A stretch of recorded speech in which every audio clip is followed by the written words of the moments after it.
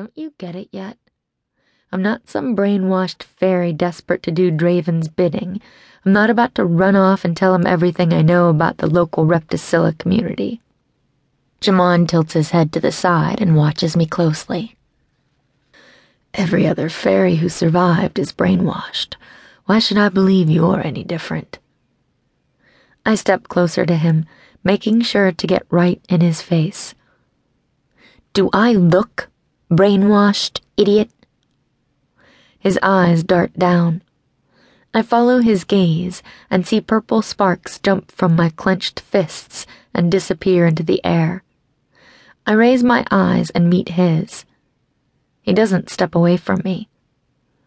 There's no need to lose your temper, Violet.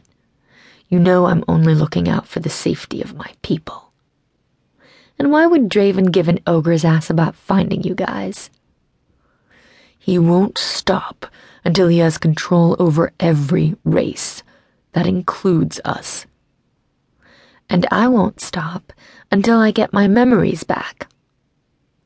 I glare at him until it becomes clear he won't back down. I take a deep breath and raise my eyes to the sky.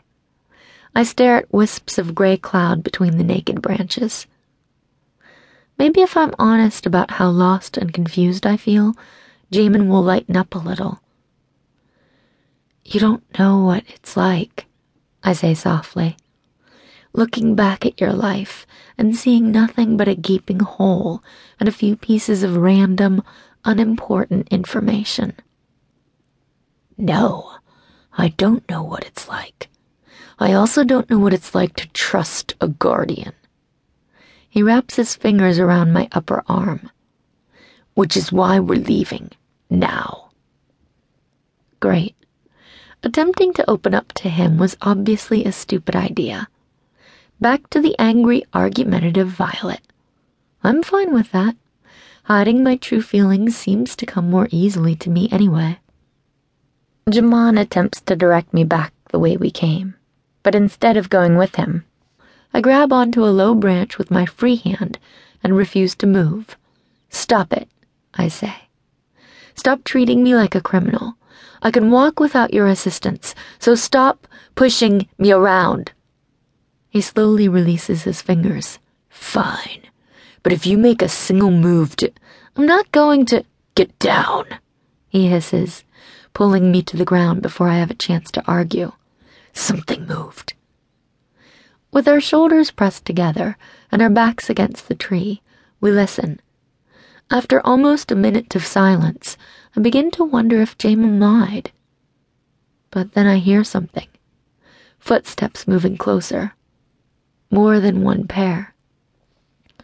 The sensor was set off somewhere near here, a man's voice says.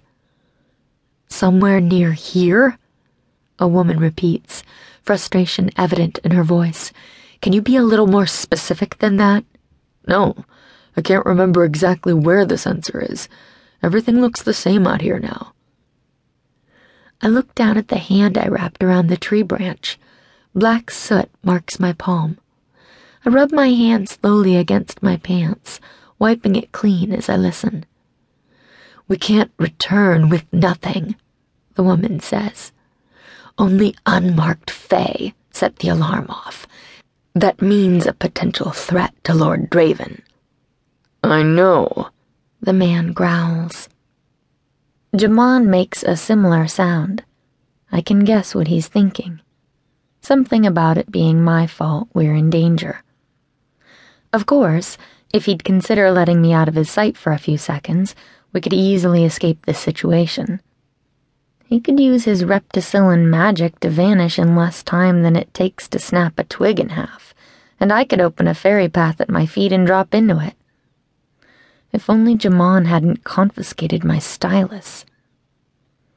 The footsteps grow louder as the man and woman approach the tree we're hiding behind. Jamon places his hand over mine and whispers, "Don't move." Without warning, my clothes begin to change color. My boots and pants blend in with the leaves and dirt. My sleeveless top takes on the color and texture of the rough tree bark I'm leaning against. The camouflage spreads up my body and along my